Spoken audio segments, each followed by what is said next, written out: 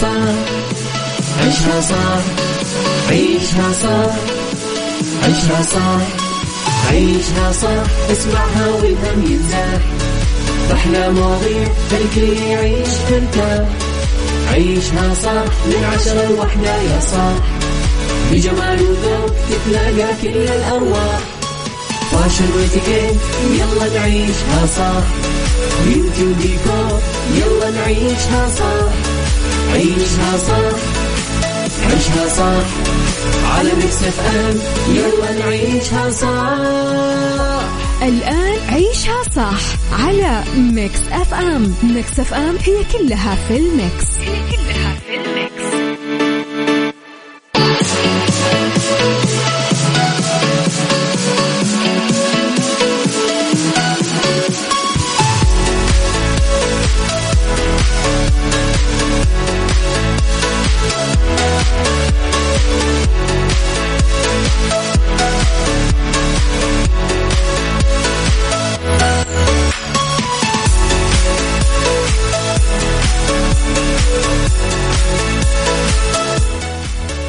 يا صباح الورد والجمال والسعادة والرضا والمحبة والخير والتوفيق والفلاح وكل شيء حلو يشبهكم.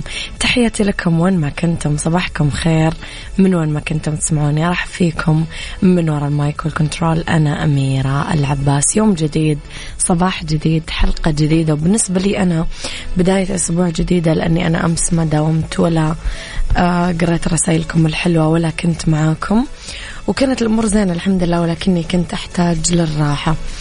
تحياتي لكم في حلقة جديدة. ساعتنا الأولى أخبار طريفة وغريبة من حول العالم، جديد الفن والفنانين، آخر القرارات اللي صدرت. ساعتنا الثانية قضية رأي عام وضيوف مختصين، وساعتنا الثالثة صحة وجمال وديكور ومطبخ والكثير من الفقرات المتنوعة. على تردداتنا بكل مناطق المملكة تسمعونا على رابط البث المباشر وعلى تطبيق ميكس اف ام اندرويد واي او اس، موجودين احنا طول الوقت معاكم. تقدرون ترسلوا لي رسائلكم الحلوة على 0548811700 وعلى ميكس اف ام راديو، تويتر، سناب شات، انستغرام، فيسبوك. جديدنا، كواليسنا، تغطيات الإذاعة والمذيعين، وآخر أخبارنا. يلا نروح للنجم الشبابي الرائع تامر حسني. عيشها صح مع أميرة العباس على ميكس اف ام. ميكس اف ام هي كلها في الميكس.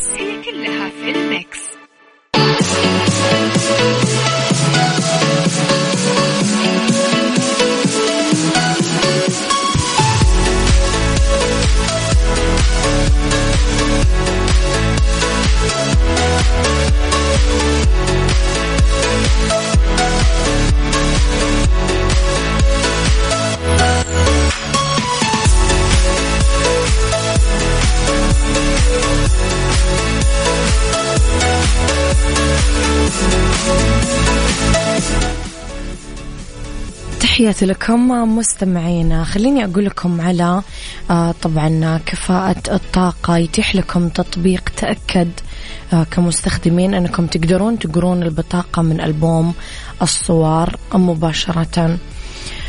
ارسلوا لي رسائلكم الحلوة وتصبيحاتكم على 0548811700.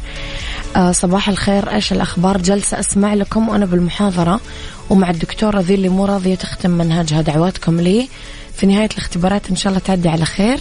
ريم من مكة. لا يا ريم، لازم تحبين دكتورتك إن شاء الله. إن شاء الله تعدي خفيفة لطيفة عليكي وبالنتائج اللي تتمنينها. الحمد لله على السلامة أميرة، يسعد لي صباحك. حسين المسرح من الرياض. الله يسلمك حسين، الأمور زينة اللهم لك الحمد يا رب. الله يجعل أموركم دائما زينة. اللي خبرنا الأول، من المنتظر أنه يتم الإعلان عن اختيار الدرعية العاصمة العربية للثقافة لعام 2030 خلال اجتماع وزراء الثقافة العرب المقرر انعقاده بالإمارات العربية المتحدة خلال الفترة من 17 ل 20 ديسمبر الجاري.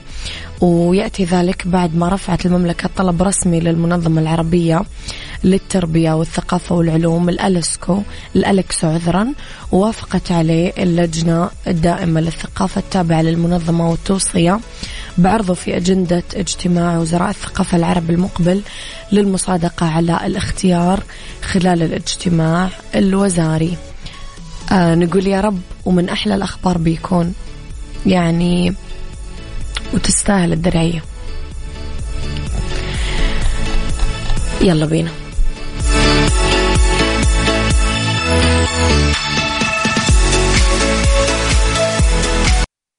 عيشها صح مع أميرة العباس على ميكس أف أم. ميكس أف أم هي كلها في الميكس.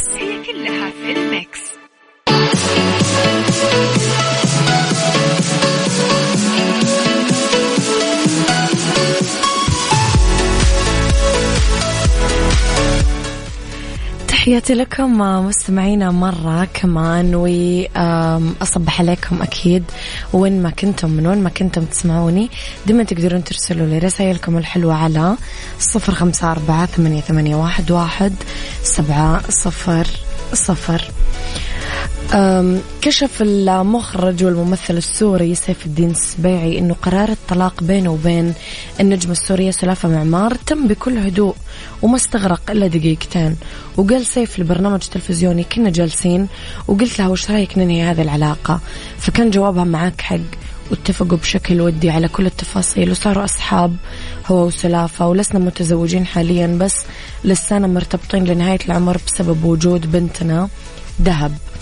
وضح سيف أنه عاش عقدة قتل الأب، موضحا بكل تأكيد كنت أبغى أطلع من جلباب أبي عشان أثبت نفسي بالوسط الفني بعيدا عن كوني ابن رفيق السبيعي، فأنا دخلت المهنة ووالدي كان قد حقق كل شيء بالسينما والتلفزيون وغيرها، وكان لازم أطلع من عباية التمثيل، فاتجهت للإخراج، هو واحد من الأسباب الرئيسية اللي دفعتني للتوجه للإخراج، بالإضافة إلى أني حبيت فكرة الإخراج أكثر كوني ميال. عيشها صح مع أميرة العباس على ميكس أف أم. ميكس أف أم هي كلها في الميكس.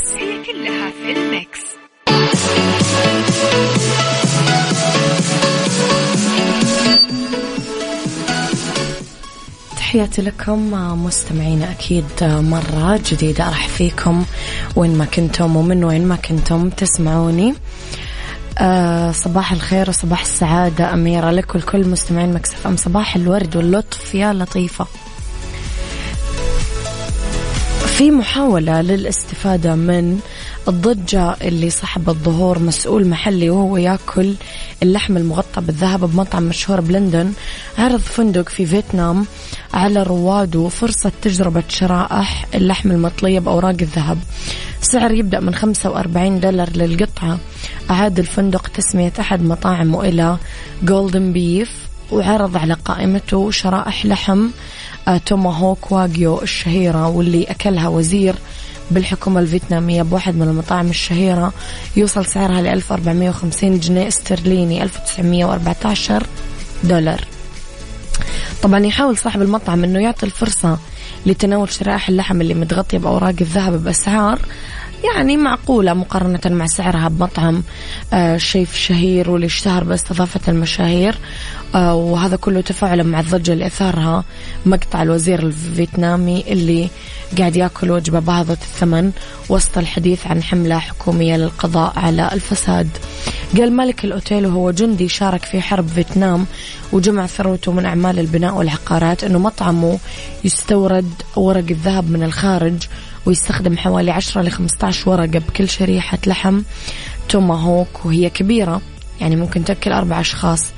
وقال خدمنا أكثر من 1000 ضيف حضروا وجربوا شرائح اللحم الذهبية بمطعمنا، ومع ذلك تبان يعني وجبات الفندق بعيدة عن متناول الكثير في فيتنام، لأنه بلغ متوسط الدخل الشهري للفرد العام الماضي حوالي $183.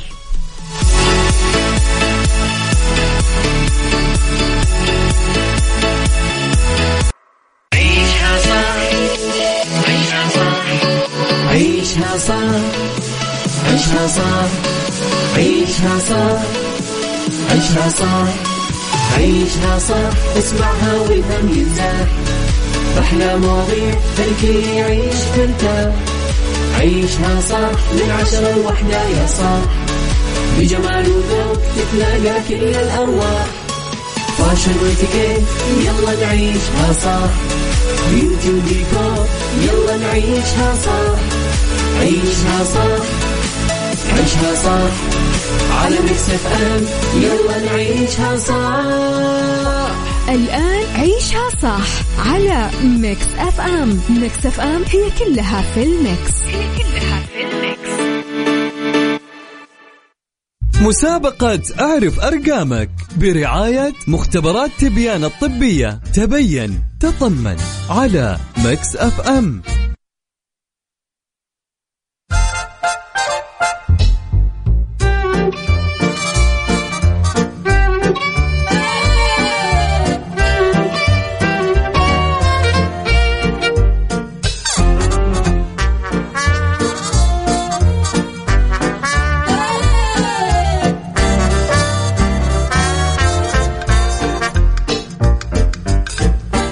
يا صباح الورد والهنا والسعادة والرضا والخير والمحبة والتوفيق. أعتقد يعني من هنا لنهاية الأسبوع أنتم كثير بتحبون هذه الفقرة. خليني أفهمكم زيادة. ببساطة أسبوعين إحنا عندنا هذه المسابقة، مش أسبوع واحد، هذا الأسبوع والأسبوع اللي بعده. المسابقة اسمها أعرف أرقامك. كل يوم بسألكم سؤال، والسؤال راح يكون طبعا في نهاية كل حلقة عندنا فائزين 2. الهدية راح تكون باقة تحاليل مقدمة من مختبرات تبيانة الطبية. أعيد، المسابقة اسمها أعرف أرقامك. راح أسألكم سؤال كل يوم فجاوبوني، ونعمل سحب طبعا في نهاية الساعة كل يوم، والفائز يكون 2 فائزين في نهاية كل حلقة، ويفوز بقسيمة هدية باقة تحاليل مقدمة من مختبرات تبيانة الطبية. تبيانة مو بس راعي، تبيانة أنا شخصيا يا جماعة ترى كلاينت لهم، أحبهم مرة وأتعامل معهم دايما. أكيد تشوفون في سناب شاتي.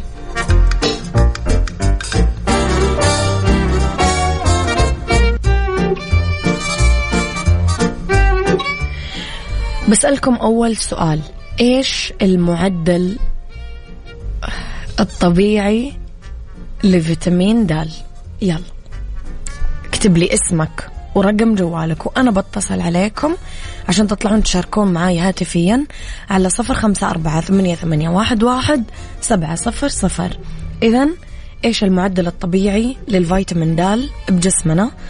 اكتب لي اسمك ورقم جوالك على 0548811700. يلا. مسابقة أعرف أرقامك برعاية مختبرات تبيان الطبية. تبين تطمن على ميكس اف ام.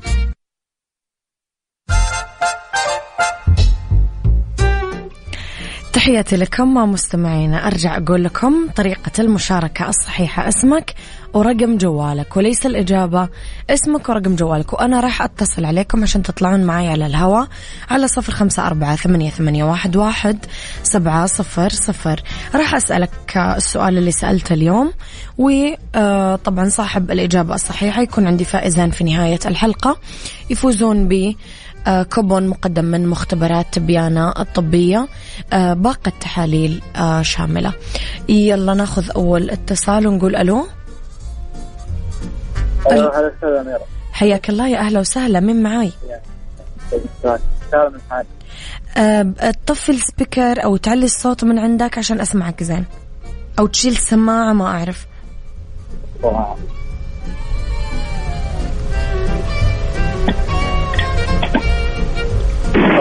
ممتاز جدا. مين معاي مرة ثانية معليش؟ سالم الحارثي. سالم الحارثي. من وين تكلمني يا سالم؟ الرياض. من الرياض. طيب قول لي يا سالم، إيش إجابتك لسؤالنا اليوم؟ بين 40 إلى 80. بين 40 إلى 80. متأكد؟ المعدل الطبيعي للفيتامين د بجسمنا؟ إيه، بين 40 إلى 80. طيب يا سالم خليك على السماع وبنشوف إذا إجابتك صح ولا لا. يلا.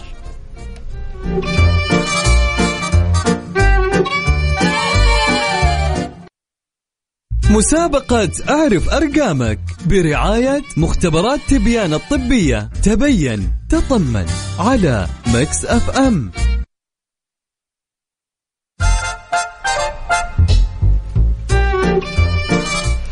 طيب تحياتي لكم مستمعينا. معي كمان اتصال، نقول ألو. يا أهلا وسهلا. حياك الله، يا أهلا وسهلا. من معاي ومن وين تكلمني؟ عبد العزيز الغامدي من جدة. عبد العزيز الغامدي من جدة. عبد العزيز طفي السبيكر لعنت عشان قاعد يطلع لي صدى. طيب اكتب من هنا. طيب عبد العزيز إيش إجابة السؤال؟ هو معدل الفيتامين د هو من 30 إلى 80.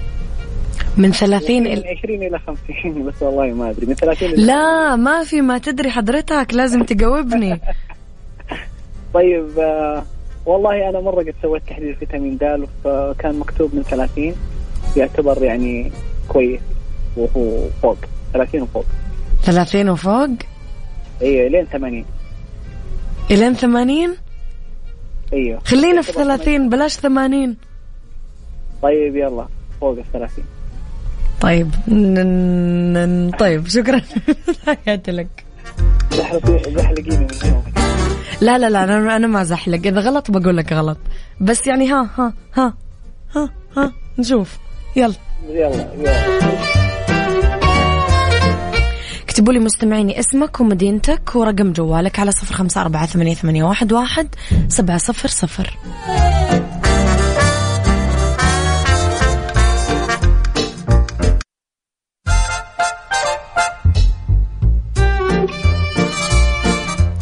يا جماعة بزعل زعل شديد. معقولة المعلومات مضروبة ولا إيش؟ بالسؤال بسيط خفيف ظريف. معدل الفيتامين د الطبيعي بجسمنا كم؟ معنا اتصال، يلا نقول ألو. يا أهلا وسهلا. يا أهلا والله. صباح. حياك الله، صباح الورد والنور. من معاي؟ معك ماجد العنزي. ماجد العنزي من وين؟ من الرياض. من الرياض، يا أهلا وسهلا فيك. ماجد عرفت الإجابة؟ الإجابة المفروض الجميع يعرفها لأن هذا شيء ضروري. هو إن شاء الله بإذن الجواب اللي هو المعدل الطبيعي فوق 20 أقل من 20 يعتبر نقص. أيوة طيب حلوين حلوين شكرا يا يعني ماجد. يعني بشكل تقريبي. صحيح شكرا. دايت لك. شو سوي يا جماعة؟ أنا ودي أقول لهم صح ولا غلط، بس لا خلاص بقول لهم في آخر الحلقة. يلا اللي ما شارك يشارك من هنا لين آخر الحلقة، اسمك ومدينتك ورقم جوالك، وأنا بتصل عليكم على 0548811700. من هنا لين أخذ الاتصال نسمع كون نصير أنا وياك نجمة بالسماء وغيمة، نسافر فوق ما نرجع، نعوف الكوكب وضيمة. أويل يا أهل العراق على غزلكم، محد مثلهم. مسابقة أعرف أرقامك برعاية مختبرات تبيان الطبية. تبين تطمن على ميكس اف ام.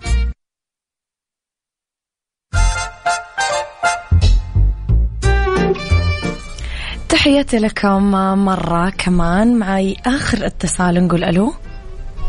السلام عليكم. وعليكم السلام ورحمة الله وبركاته. أهلا وسهلا. من معي؟ مساكن الجميع. محمود الشاعر معك. محمود الشاعر من وين تكلمني؟ من جدة. من جدة. محمود عرفت إجابة السؤال؟ والله هو تقريبا أنا براجع مختبرات بقالي فترة لسبب معين، يعني استفسارات كده بس قدرت أوصلها. المفروض يعني هو بين 20 و50، ده كلام حد يعني موجود في المختبر. خلاص دي المعلومة اللي عندي. معلومة كده بصراحة. معلومة من دكتور، يعني معلومة مش من عندي أنا شخصيا، من دكتور.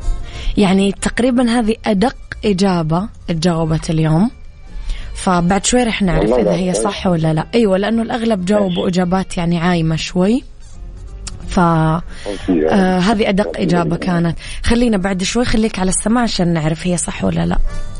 يلا. بالدنيا صحتك ضمن عيشها صح برعاية مجموعة أندلسية العربية للخدمات الطبية على ميكس اف ام.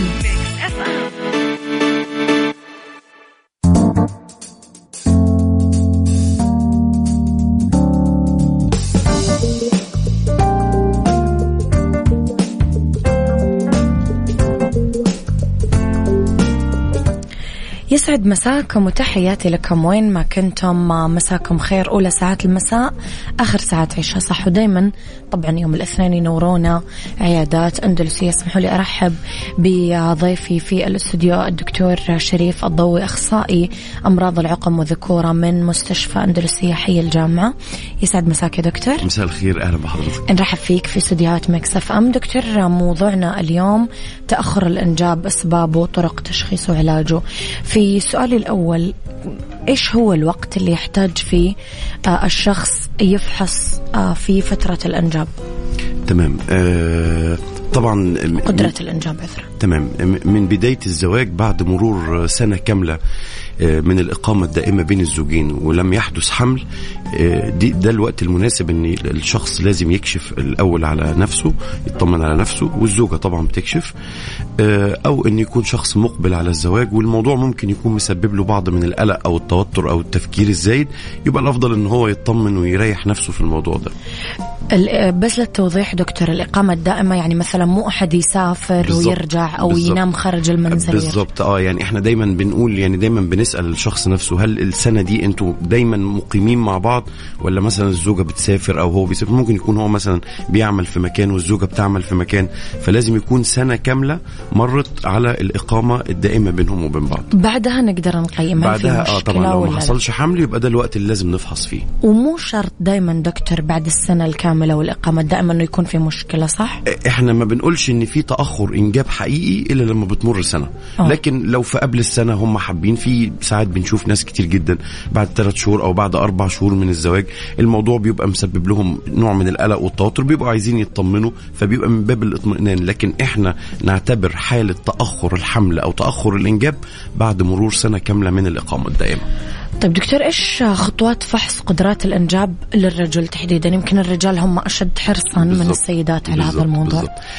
طبعا هو يعني أهم نقطة إحنا هنتكلم على الفحص بشكل عام. التاريخ المرضي للشخص نفسه بيفرق كتير جدا معانا. وراثة مثلا، هل في وراثة؟ هل مثلا في قرابة بين الزوجين ولا لا؟ هل في أحد في الأسرة في حالات تأخر إنجاب موجودة في الأسرة؟ التدخين، في التاريخ المرضي، التاريخ الجراحي، في أي عمليات جراحية قام بها قبل كده؟ هل جات له أي عدوى قبل كده في الجهاز التناسلي أو في الجهاز البولي؟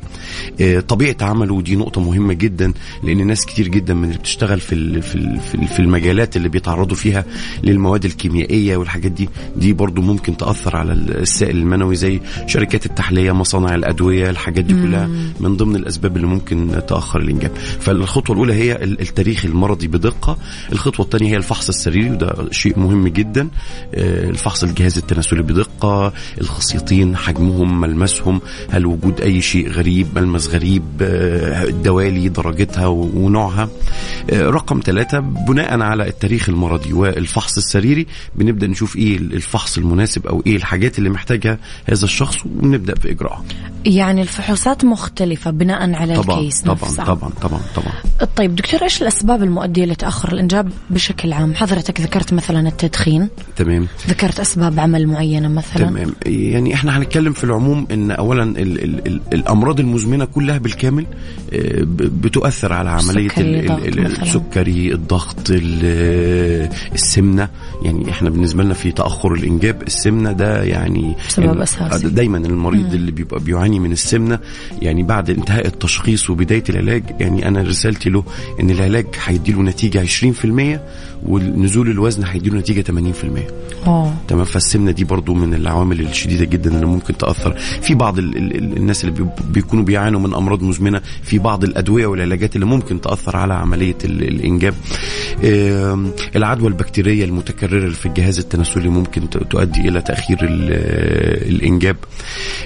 في أمراض بتصيب الأطفال في سن صغير زي مثلا حمى النكاف، دي من أشهر الحاجات اللي بتؤثر على عملية الإنجاب وإنتاج الحيوانات المنوية. تأخر نزول الخصيتين في الأطفال، فيعني ودي رسالة مهمة جدا لكل أب وكل أم في الحقيقة، يعني إن لازم الطفل أول ما يتولد ولازم أكون أفحص الخصية بتاعته وأكون مطمن بهدوء. ومش غلط أبدا إن أنا مثلا أشوف دكتور أطفال إنه هو طمني على ابني، قول لي في أي مشكلة في أي حاجة، لأن المشاكل بتاعة الخصيتين دي كلها في أول سنتين من الولادة ممكن تتحل. بعد مرور سنتين الموضوع بيبقى انتهى بدون رجعة. يعني جاني سؤال على واتساب دكتور، هل أحيانا الأدوية النفسية تؤثر على العقم والإنجاب وغيره؟ لا، ما فيش أدوية نفسية تذكر بالاسم إن هي ممكن يكون لها تأثير، أو ممكن يكون يعني تأثير طفيف، لكن في الضرورة لا ما لهاش تأثير. والأشياء اللي بياخذوها في الجيم أحيانا مكملات غذائية، لا دي قصة تانية خالص. دي لا دي قصة تانية خالص. دي دمار. دي دمار بمعنى الكلمة. يعني كل الحاجات، يعني شوفي هقول لحضرتك حاجة، هرمون وغيره طبعا أي هرمون ممنوع منعا نهائيا absolute، ما فيش أي مجال للكلام. طالما أنت عندك رغبة في الإنجاب أو أنت لسه ما تزوجت، خلاص الموضوع ده منتهي، ما تتناقش ولا تسأل فيه ولا تسمع كلام حد. وبعدين للأسف الشديد في مدربين كتير يقولوا إيه، لا طب إحنا هنبدأ الكورس الهرموني وبعد كده هنعمل، يعني كلمة مشهورة قوي عندهم اسمها هنعمل عملية الغسيل. تمام، ينظف الجسم، إن إحنا هننظف من اللي حصل. ده كلام فارغ وليس له أي أساس طبي أو علمي. يقولوا الجرعات بسيطة، ده كلام المدربين. شوفي حضرتك، يعني دايما يعني إحنا بنقول إيه، لا ضرر ولا ضرار. تمام، أنا ما عنديش استعداد، الشخص نفسه هل أنت عندك استعداد إن أنت تجازف حتى لو بنسبة 1% في الموضوع دوت؟ أكيد لا، ما أعتقد في شخص بالضبط يعني. لكن لو إحنا نتكلم على بروتينز وأمينو أسيدز ومالتي فيتامينز ومينرالز، يعني دي اتس اوكي، ما بقاش فيها ضرر فيها. ولو إني برضو أفضل إنه بلاش منها، يعني خلاص أنت تطمن على نفسك يعني بعد الزواج وبعد الإنجاب وخلاص اعمل اللي أنت عايزه. تمام، لكن طول ما أنت لسه عندك رغبة في الإنجاب أنا أفضل البعد التام عن الموضوع ده. ممكن يعوضه بالأشياء الطبيعية. بالضبط. دكتور، البروستات هل أعراضه تسبب تأخر في الإنجاب؟ احنا يعني عايزين نقول احنا البروستاتا مسؤولة عن 60% من السائل المنوي، فبطبيعة الحال اي مشكلة موجودة في البروستاتا اكيد هتنعكس على السائل المنوي. يعني احنا بيهمنا طبعا في سن الشباب الالتهابات البروستاتا او احتقانات البروستاتا البكتيرية، لو موجودة طبعا بيكون ليها تأثير، ودي بيبقى علاجها بسيط جدا، بس يعني تتفحص كويس ونعرف ايه السبب وايه نوع البكتيريا اللي موجودة. بالنسبة للتضخم الحميد للبروستاتا فدي في السن الكبير ما بيكون له تأثير في الحقيقة قوي على تأخر الإنجاب. طبعا أورام البروستاتا والعياذ بالله يعني هي نفسها والعلاجات كمان اللي بنستخدمها فيها طبعا بتؤدي إلى تأخر الإنجاب. طيب دكتور، كيف يتم تشخيص حالة تأخر الإنجاب بالفحوصات المعملية والأشعات؟ طيب احنا يعني طبعا احنا رقم 1 عندنا وده أهم شيء هو تحليل السائل المنوي. تحليل السائل المنوي وده بيكون له شروط وبيكون له المراجع بتاعة الطبية بتاعة السائل المنوي، لأن احنا آخر تحديث حصل للسائل المنوي كان في 2010 من الجمعية الأوروبية للأمراض الذكورة والخصوبة. نعم. تمام، وهو ده اللي احنا بنمشي عليه، وأي شيء تاني احنا ما بنعترفش بيه حاليا. تمام، فالسائل المنوي بعناصر السائل المنوي هي رقم 1. لو السائل المنوي طبيعي خلاص احنا كده مش محتاجين أي فحص آخر، وفقط بس بيكون النصح ان الزوجة تتوجه للفحص. اما لو السائل المنوي فيه مشكلة لا لازم يحصل فحص دقيق لدورة الانجاب، وده بيعتمد على الهرمونات، فحص الهرمونات، اشعة الدوبلر للخصيتين. بعض الحالات ممكن نحتاج اشعة للقنوات المنوية والغدة البروستاتا. يعني نعود لنفس السيركل دكتور، انه على حسب الحالة يتم العلاج والتشخيص. بالضبط. بالدنيا صحتك. ضمن عيشها صح برعاية مجموعة أندلسية العربية للخدمات الطبية على ميكس اف ام. مجددا طبعا أرحب بضيفي في الاستوديو دكتور شريف ضوي، أخصائي أمراض العقم والذكورة من مستشفى أندلسية في حي الجامعة. دكتور، نجي لمربط الفرس أو أهم نقطة يمكن حابين أنا والمستمعين نعرف عنها، علاج حالات تأخر الإنجاب إيش؟ تمام. يعني قبل ما نقرر العلاج طبعا لازم نصل إلى التشخيص النهائي، إيه السبب الرئيسي الموجود. تمام. في بعض الأشخاص بيحتاجوا علاج تعويضي بالهرمونات لو في مشكلة عنده فعلا في الهرمونات، دوالي الخصيتين وقرار إجراء العملية، هل هذا الشخص محتاج إن هو يجري العملية أو لا يجريها؟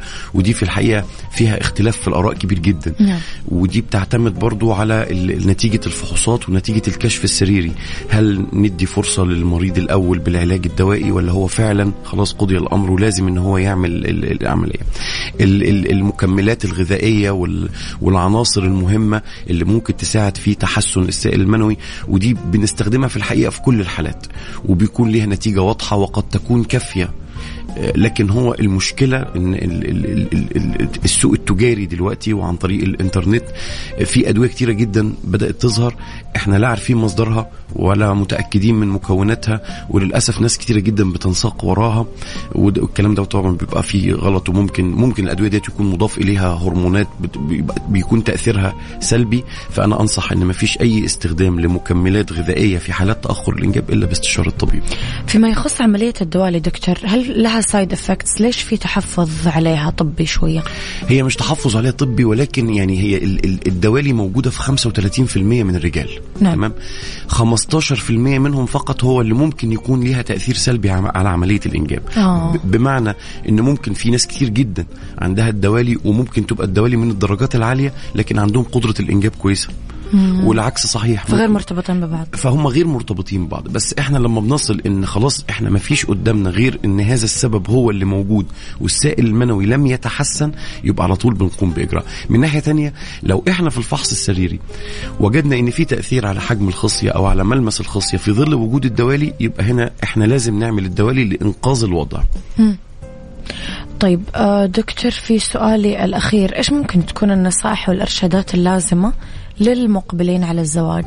يعني هل بعد الزواج يبدأ الشخص يراجع دكتور، ولا من فترة الخطوبة من أول ما يبدأ يكون عنده نية زواج؟ والله دي بتعتمد أو بتختلف من شخص لآخر. نعم. في شخص يعني احنا بنقابل ناس ممكن قبل الزواج بيكون الموضوع بيسبب له شغل باله جدا، تفكير زايد جدا، توتر وقلق لدرجة كبيرة، لدرجة ان هو ممكن يأثر حتى على علاقته بالطرف الثاني في بداية الزواج. فيعني احنا بنقول له والله انت بتطمن، تمام، روح اطمن على نفسك وخلاص. لا سمح الله لو كان في مشكلة يبقى احنا عندنا فترة كفاية جدا قبل الزواج ان احنا نقدر نتعامل مع هذه المشكلة ونقدر نحلها. لو انت كويس بيه فده هيريحك وهيخليك ان انت خلاص الجزء دوت انت شلته من بالك ومن تفكيرك، وتقدر ان انت تكون تعيش حياتك بصورة طبيعية. الرسالة التانية برضو المهمة جدا، الشباب اللي بيتوجهوا للجيم، يعني أرجو رجاء خاص، يا ريت لا تعتمد على المدرب، مع كامل احترامي للمدربين الرياضيين وكفاءتهم وعملهم، لكن أرجوك في أي حاجة طبية لا تعتمد عليه وما تاخدش الرسالة منه إن هي أمين إن أنا لازم أعمل كده. توجه لطبيب واسأله الكلام ده صح ولا الكلام ده غلط. الجماعة اللي بيشتغلوا في زي ما قلنا قبل كده طبيعة العمل اللي بيتعرضوا فيها لمواد كيميائية أو حاجات، ودي على فكرة يعني احنا بنشوف ناس بيبقى كل المشكلة ان هو بيتعرض للمواد الكيميائية ومأثرة على السائل المنوي. مجرد ان احنا بنديله تقرير طبي معتمد ومقرر ان انت بس احنا هنحتاج ان احنا نستريح من العمل دوت 3 شهور 6 شهور، بنجد ان السائل المنوي اختلف تماما وتحسن بنسبة يعني فوق 90%. واو. فالواحد لازم يكون واعي كويس بالظروف اللي حوله عشان يعرف طبعا يشرح للطبيب أحيانا. برضو الجماعة اللي بيدخلوا الساونا كتير، اللي بيعملوا الجاكوزي كتير في الشباب وقبل الزواج، الحاجات دي من الحاجات المؤثرة. الحرارة الزايدة طبعا دي من الحاجات المؤثرة برضو، نتمنى ان احنا نبعد عنها. الشخص اللي بيجيله كل فترة بيشعر ببعض الألم في الخصيتين، برضو انت لازم تروح تكشف. يعني احنا ألم الخصيتين عموما لما بيكون في المعدلات البسيطة احنا بنعتبره زي الصداع، لكن لو انت حاسس ان هو فريكوينت شوية او ان هو بيتكرر كتير او بيتكرر زيادة، لا الافضل ان انت تروح تكشف عشان تطمن. يعطيك العافية دكتور، أنا سعيدة باستضافتك جدا، أنا أسعد. ولنا لقاءات قادمة إن شاء أكيد. الله بإذن الله. يعطيك العافية، تحياتي لك. إذن دكتور شريف الضوي، أخصائي أمراض العقم وذكورة من مستشفى أندلسية حي الجامعة. موضوعنا كان اليوم عن تأخر الإنجاب، أسبابه وطرق تشخيصه وعلاجه. تقدرون ترجعون تسمعون الحلقة في تطبيق ميكس اف ام أندرويد وآي أو إس. تحياتي لك دكتور، شكرا. اتيكيت ضمن عيشها صح على ميكس اف ام.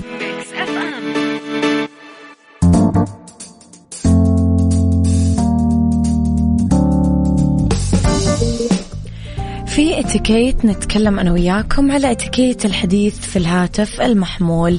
يغفل بعض الناس عن القواعد الخاصة بفن الاتيكيت لما يتكلمون بالهاتف المحمول، الأمر اللي يتسبب بحدوث ضجة وإزعاج للأفراد اللي محاوطين بالشخص المتكلم، خاصة بالأماكن العامة. لازم نحترم الأشخاص الحاضرين بالمكان المغلق عن طريق تحدث المتصل بصوت خافت بعيد عن الصراخ مهما كان الموقف، وإزعاج الآخرين لا سيما بمكتب العمل، مع إلى أهمية رنين الهاتف الجوال وما نخليه عالي كثير ومزعج للآخرين. لازم نبقي الهاتف المحمول صامت بالأماكن المغلقة. لا يفضل الحديث بالأمور الشخصية عبر الجوال بالأماكن المغلقة. مهم للغاية لما نتصل بواحد من الأشخاص بعد الجوال نكتفي بالرنين لمرة واحدة أو مرتين، مع إيداع الفرصة للشخص المنشغل بالمقابل برا حالة الإلحاح في الاتصال عن القواعد الخاصة بفن الاتيكيت. يندرج تحت خانة الأمور غير المستحبة القيام بإخفاء وصول الرسالة عبر تطبيق الواتساب، لأنه هذا يعمل شعور المتصل بعدم الاهتمام فيه، على الرغم من أهمية الأمر اللي هو حاب يتكلم فيه. صراحة أنا عمري ما حطيت هذه الخاصية وما أدري، أحس الناس اللي تحطها يعني زي الناس اللي عندها شيء غلط وقاعدة تخبيه. إيش عندك يعني؟ وإذا قرأت الرسالة ماني فاهمة.